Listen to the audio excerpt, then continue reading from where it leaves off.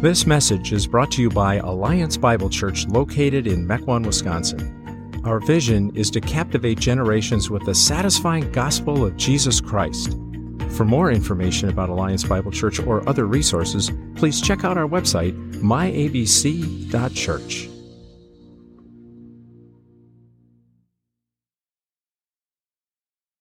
So many years ago, when I was a little kid, I wanted to purchase something at the store.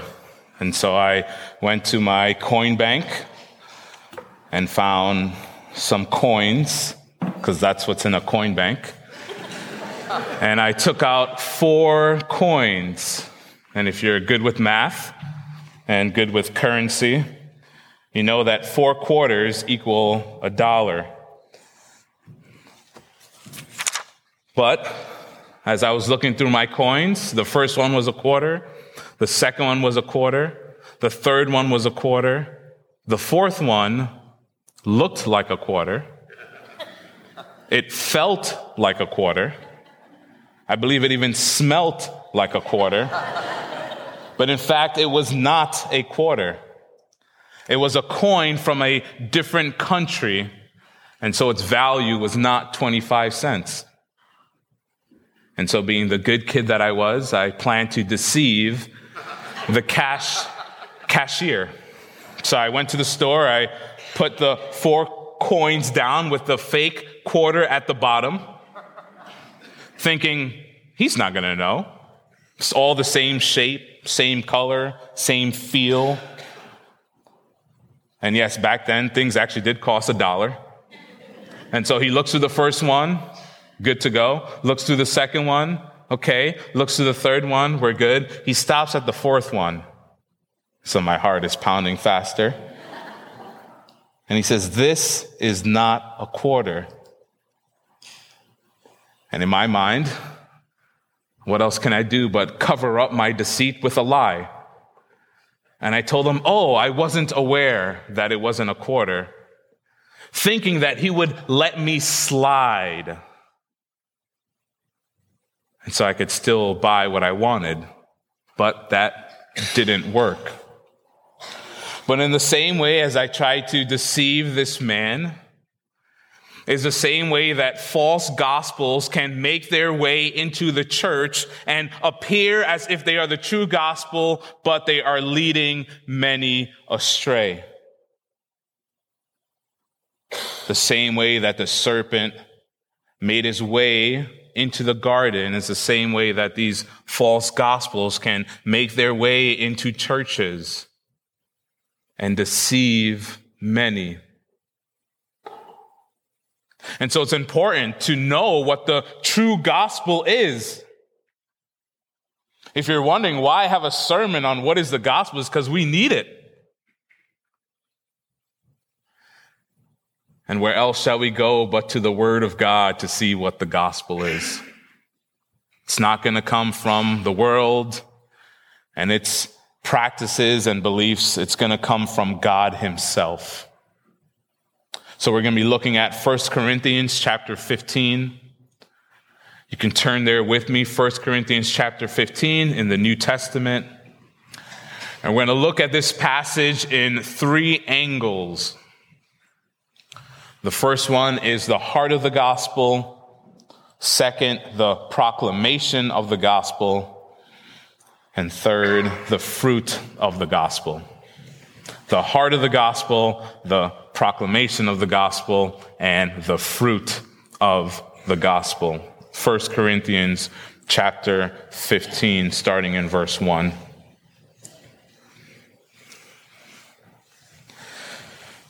"Now I would remind you, brothers, of the gospel I preached to you, which you received, in which you stand, and by which you are being saved. If you hold fast to the word I preached to you, unless you believed in vain. For I delivered to you as of first importance what I also received, that Christ died for our sins in accordance with the Scriptures, that he was buried, that he was raised on the 3rd day in accordance with the Scriptures, and that he appeared to Cephas, then to the 12. Then he appeared to more than 500 brothers at one time, most of whom are still alive, though some have fallen asleep. Then he appeared to James and to all the apostles. Last of all, as to one untimely born, he appeared also to me. For I am the least of the apostles, unworthy to be called an apostle because I persecuted the church of God. But by the grace of God, I am what I am, and his grace toward me was not in vain. On the contrary, I worked harder than any of them, though it was not I, but the grace of God that is with me. Whether then it was I or they, so we preach, and so you believed. Now, why would the Apostle Paul remind Christians of the gospel? And especially 15 chapters into his letter to the church at Corinth. Well, he actually tells us in verse 12, now if Christ is proclaimed as raised from the dead, how can some of you say that there is no resurrection of the dead? There were some in the church who believed that there is no future resurrection. That those who have died, that there's nothing after. There's no future resurrection for them. And so how does Paul correct their theology? He preaches the gospel. He reminds them of the gospel. And so what is this gospel? Well, literally, gospel means good news. It is such good news for the soul. But notice that Paul's focus is on a person, Christ. Christ is the central figure of Christianity, the central figure of the scriptures. He's central in the gospel.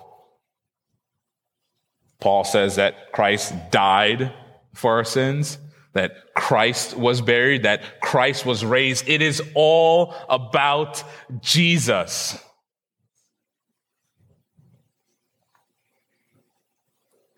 Life, death, and resurrection. The resurrection is sometimes forgotten. We sometimes don't talk about the resurrection when we tell people about Jesus, but we need to preach the gospel, life, death, and resurrection of Jesus Christ.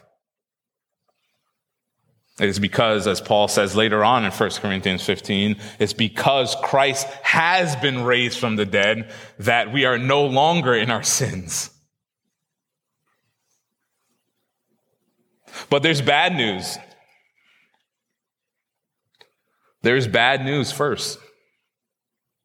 This is what Paul speaks about. He says Jesus died for our sins. That is, that we have sinned against God. We have offended God. We have rebelled against God. Ever since Adam and Eve sinned, all of humanity stands guilty and condemned before a good and holy and just and loving God. Think about this past week. And think about the thoughts that you had in your mind. All the prideful, lustful, greedy thoughts. God sees those even though no one else does. And as a result, our sin earns death. That's what Paul talks about in Romans. The wages of our sin is death. So we stand before God as guilty. There's nothing we could do to save ourselves. And all of our good works are filthy before God. We deserve hell. It's the bad news. But the good news is that there was one who was perfect. There was one who perfectly obeyed the law of God on your behalf. There was one who was never arrogant. Not once did he lust. Not once was he greedy. Not once was he impatient. But he fully obeyed the law of God, and then he died in the place of sinners. It's on the cross that he bears the wrath of his Father, dies in our place as a substitute, rises victoriously over death, and conquers over sin, conquers over the grave, so that all who put their trust and hope in him are saved.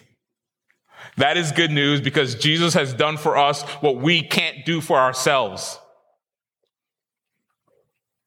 That's why it is good news.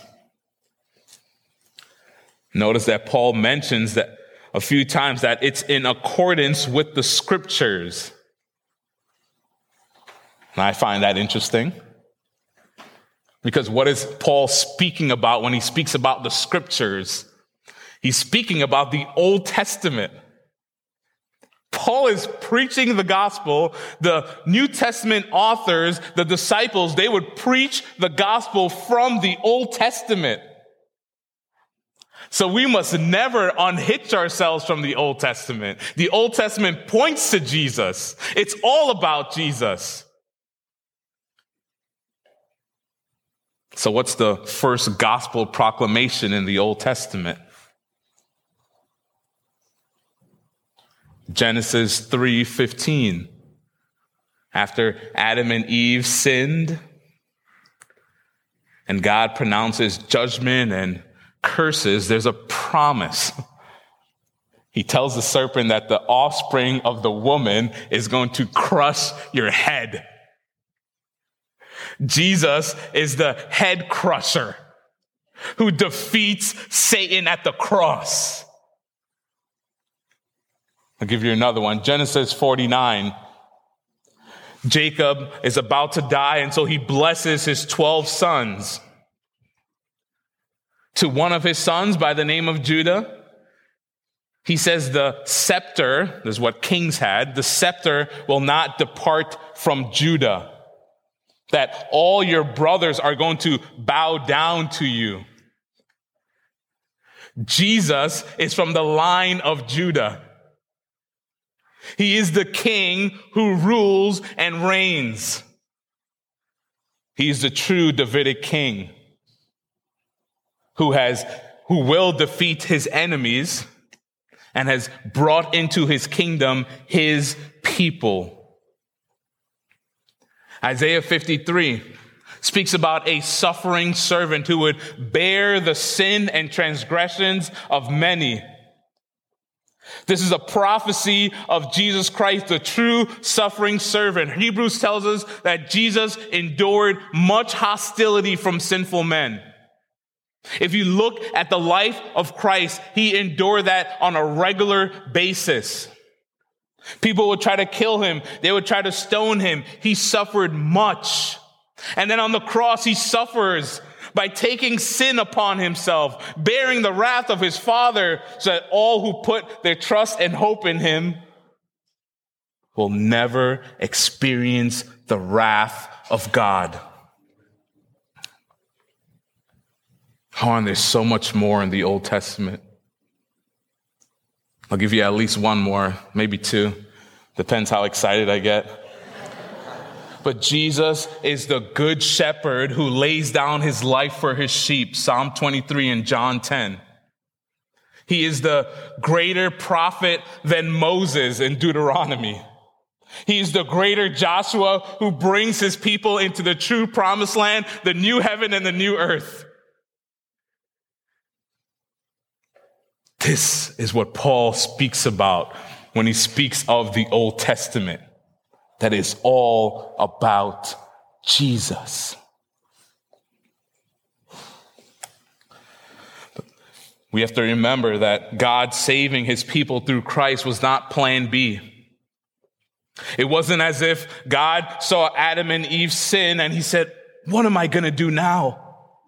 He was not surprised or taken aback. It was God's plan before the world was even created that he would save his people. That's amazing. Think about that for a second. Before the world even existed, it was just God. Father, Son, Holy Spirit, not needing anything or anyone, not obligated to do anything And yet he created the world, he created us, and he would save and redeem us. But there is a false gospel that is very prevalent, known as legalism. Legalism adds to the gospel. It says, believe in Jesus plus do these things in order to be saved. Paul dealt with this during his time. There were Jews who believed you had to believe in Jesus and be circumcised, which was a part of the old covenant, in order to be saved. And this gospel preaches that you need to earn God's favor. It's based on your performance. It's based on your obedience. So what are you trusting in today? What are you standing on today? Are you trusting in a prayer that you made when you were younger? As if the prayer itself saves you.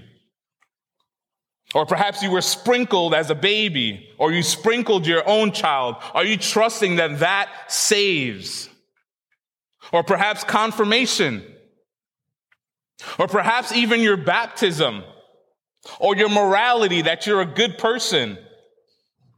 Or your church attendance, or your Bible reading, or how much you pray. Are you trusting in your own righteousness?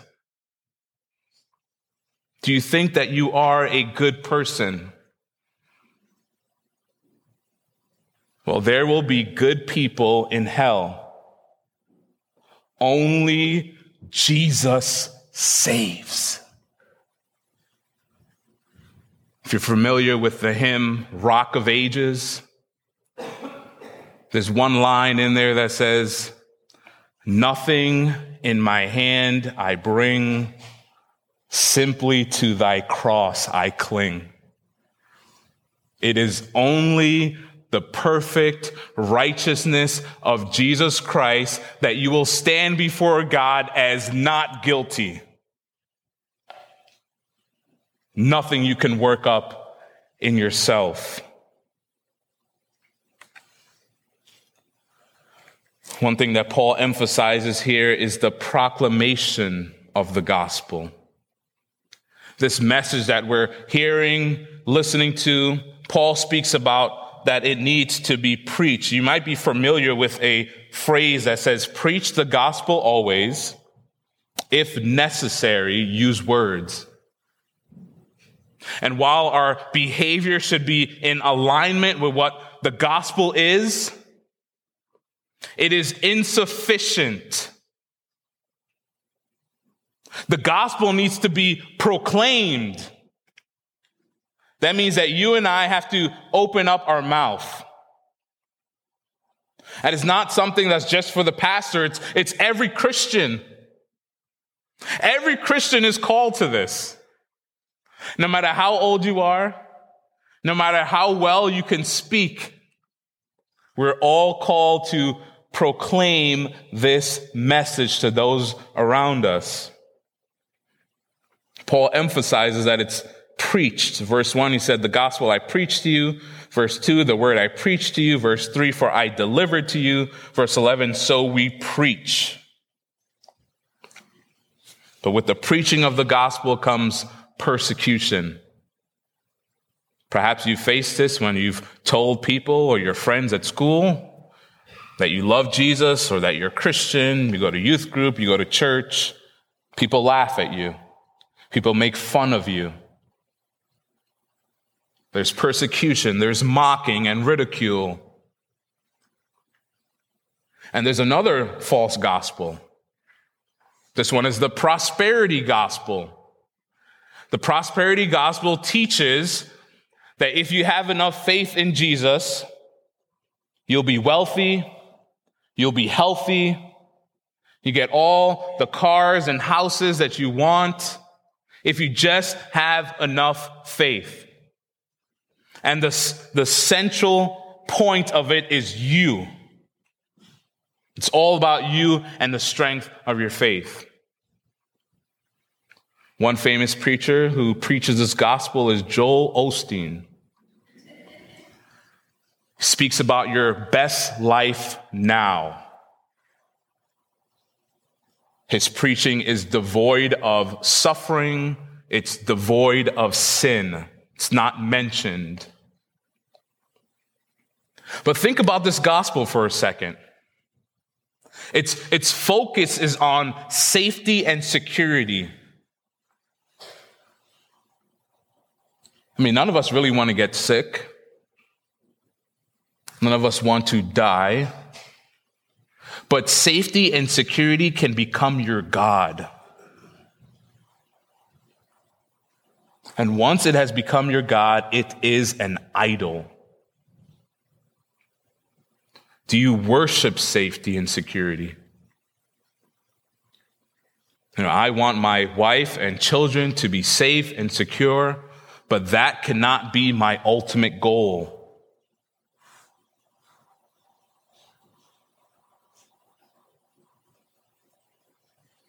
What is your heart's desire?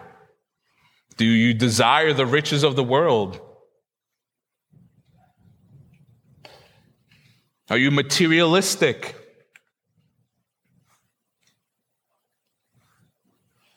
Or perhaps you want status or popularity. More people to watch your TikTok videos. Is that where you find your satisfaction in?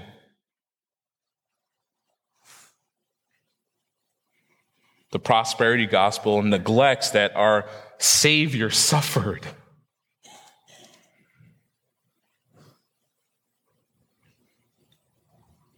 That our Savior suffered for us.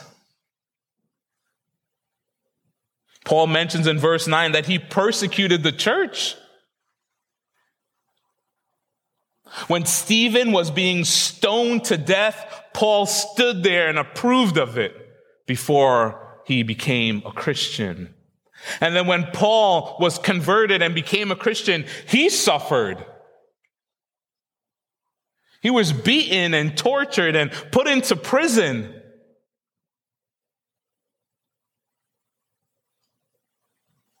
If the author and perfecter of our faith suffered, we too will suffer. It's sometimes hard for us to hear or believe. But there will be suffering. Paul speaks about that. The New Testament authors speak about suffering for the name of Christ. But will you proclaim Christ even in the midst of suffering? Will I proclaim Christ in the midst of suffering? At some point in your life, if you're a Christian, somebody preached the gospel to you. Whether it was at church, at home, stranger, someone at college. Someone preached the gospel to you and you believed.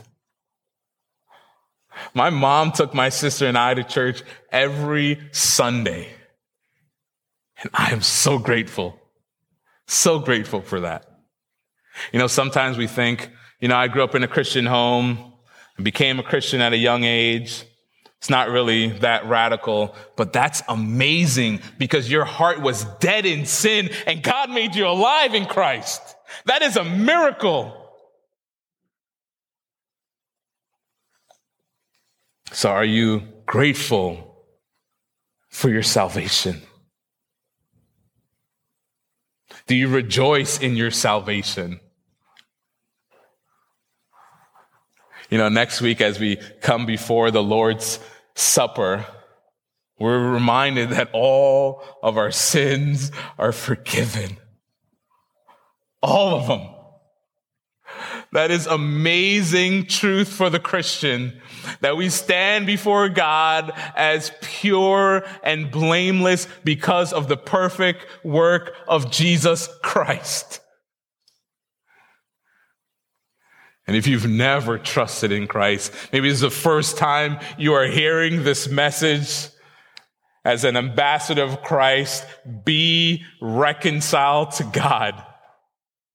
Call upon the name of the Lord, and you shall be saved. Trust in him today. Sometimes we're nervous to proclaim Christ to our neighbors and friends, but we forget this one truth. Look at what Paul says in 1 Corinthians 1:18. For the word of the cross is folly or foolishness to those who are perishing, but to us who are being saved, it is the power of God. It is the power of God.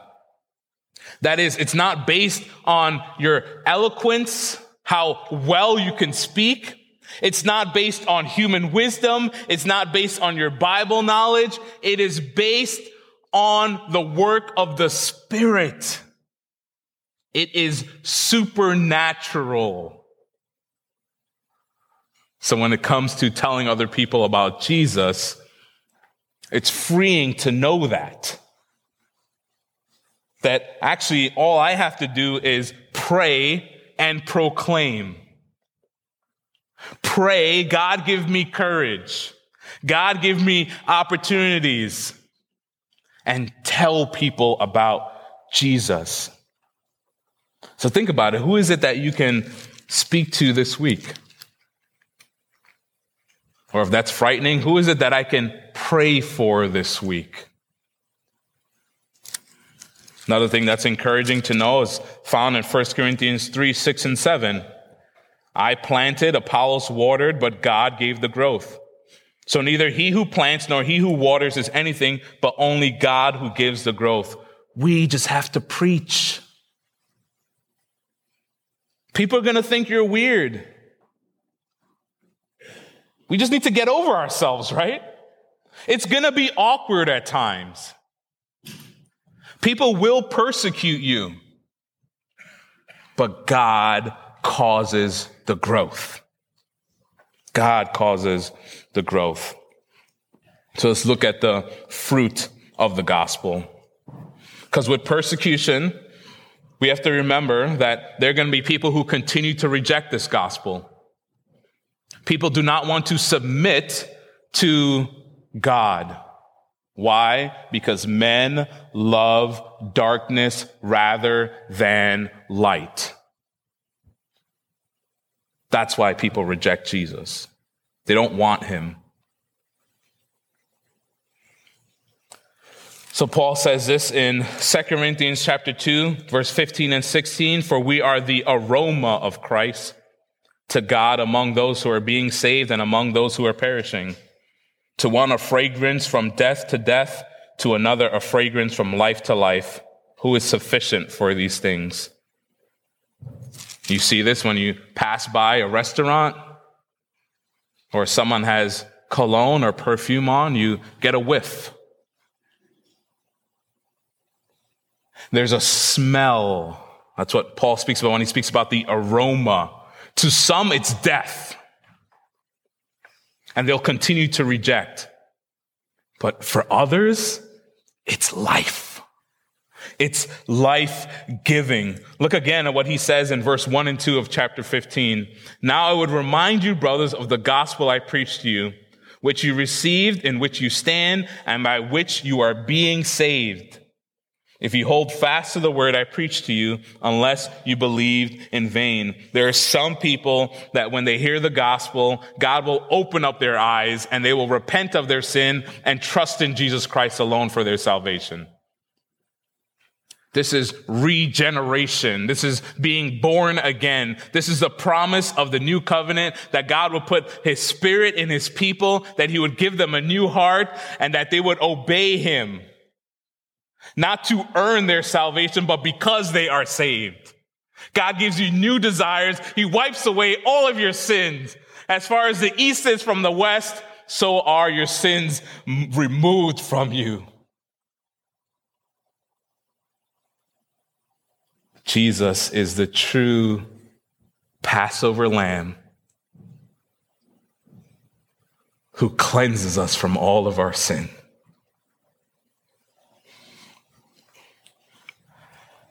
So we have to remember that salvation is received by faith and faith alone. It's not by works. Paul emphasizes this twice. Believing, verse 2 and verse 11. But not only are we saved by grace, but we are also sanctified by grace. Sanctified just means becoming more like Jesus.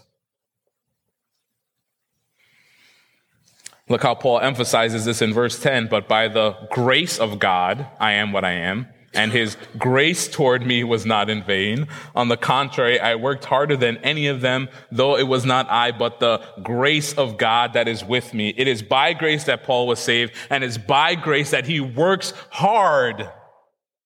He pursues after Christ. And so the gospel actually preaches, we should preach the gospel to ourselves and to one another. We can memorize gospel nuggets. These are verses or short passages that proclaim the gospel. Romans 5:8, but God demonstrated his own love towards us that while we were yet sinners, Christ died for us. 2 Corinthians 5:21, for he made him who knew no sin to be sin for us, so that in him we might become the righteousness of God. That if you're struggling with sin, that you can remind yourself of these truths. You know, we cannot have the world's ideologies to infiltrate the church and to preach to us a different message. The gospel is actually sufficient for those things. In chapter 1, Paul speaks about division in the church. There are people who are elevating certain leaders and pastors within the church. And what does Paul do? He proclaims the gospel to them. He reminds them that the gospel is much different than any other message. That all of us actually are on equal ground before the cross. Why elevate your leaders? Because God is the one who causes the growth.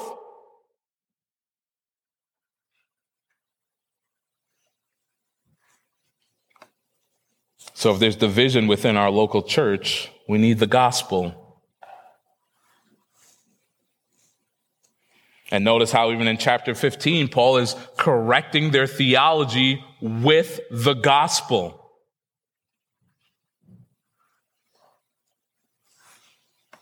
And we have to remember, too, how powerful the resurrection is. The resurrection is needed every single day of your life. Why? Because the resurrection reminds you that you're not the same anymore. You're not a slave to sin. You're not in bondage to those desires anymore. You've been set free by Christ. You are united to Jesus by faith. This is the picture of baptism, being buried and rising out of the water. A picture of newness to life. So as Paul says in Romans 6, consider yourselves dead to sin and alive to God in Christ. So that if you or your brother or sister in Christ is struggling with sin, that you remind one another of your baptism. You point one another to Christ and what he has done on your behalf. That if you feel enslaved to your sin, that you preach the gospel to yourself and you say, I am a new creature in Christ. I'm not the same anymore. And with that, we remember more so because we still struggle with sin. We remind ourselves that Christ is committed to me. Christ is committed to his bride. He will never leave her. He will never forsake her. He will present us as holy and blameless when he returns. That's his promise for his people. And so that's the truth that we want to encourage one another with. Then in the local church, there should be no judgment or shame because we all need the gospel. And we all need God's grace and one another. Let us pray. Father, you're so good and kind and faithful to us. We thank you for your Son, Jesus, the author and perfecter of our faith, our Redeemer, our older brother. I pray, Lord, that as a church that we would guard the gospel here, that we would be committed to the truth of it, that we would not waver, but that we would cling tightly to it. And I thank you, God, that Christ is the one who is holding on to us, that we can rejoice in our salvation, that we can encourage one another in the gospel. Lord, may it not be a word that we throw around, but that we are in awe of Christ. So incline our hearts to you this day and this week. We pray all these things in the precious name of your Son, Jesus Christ. Amen.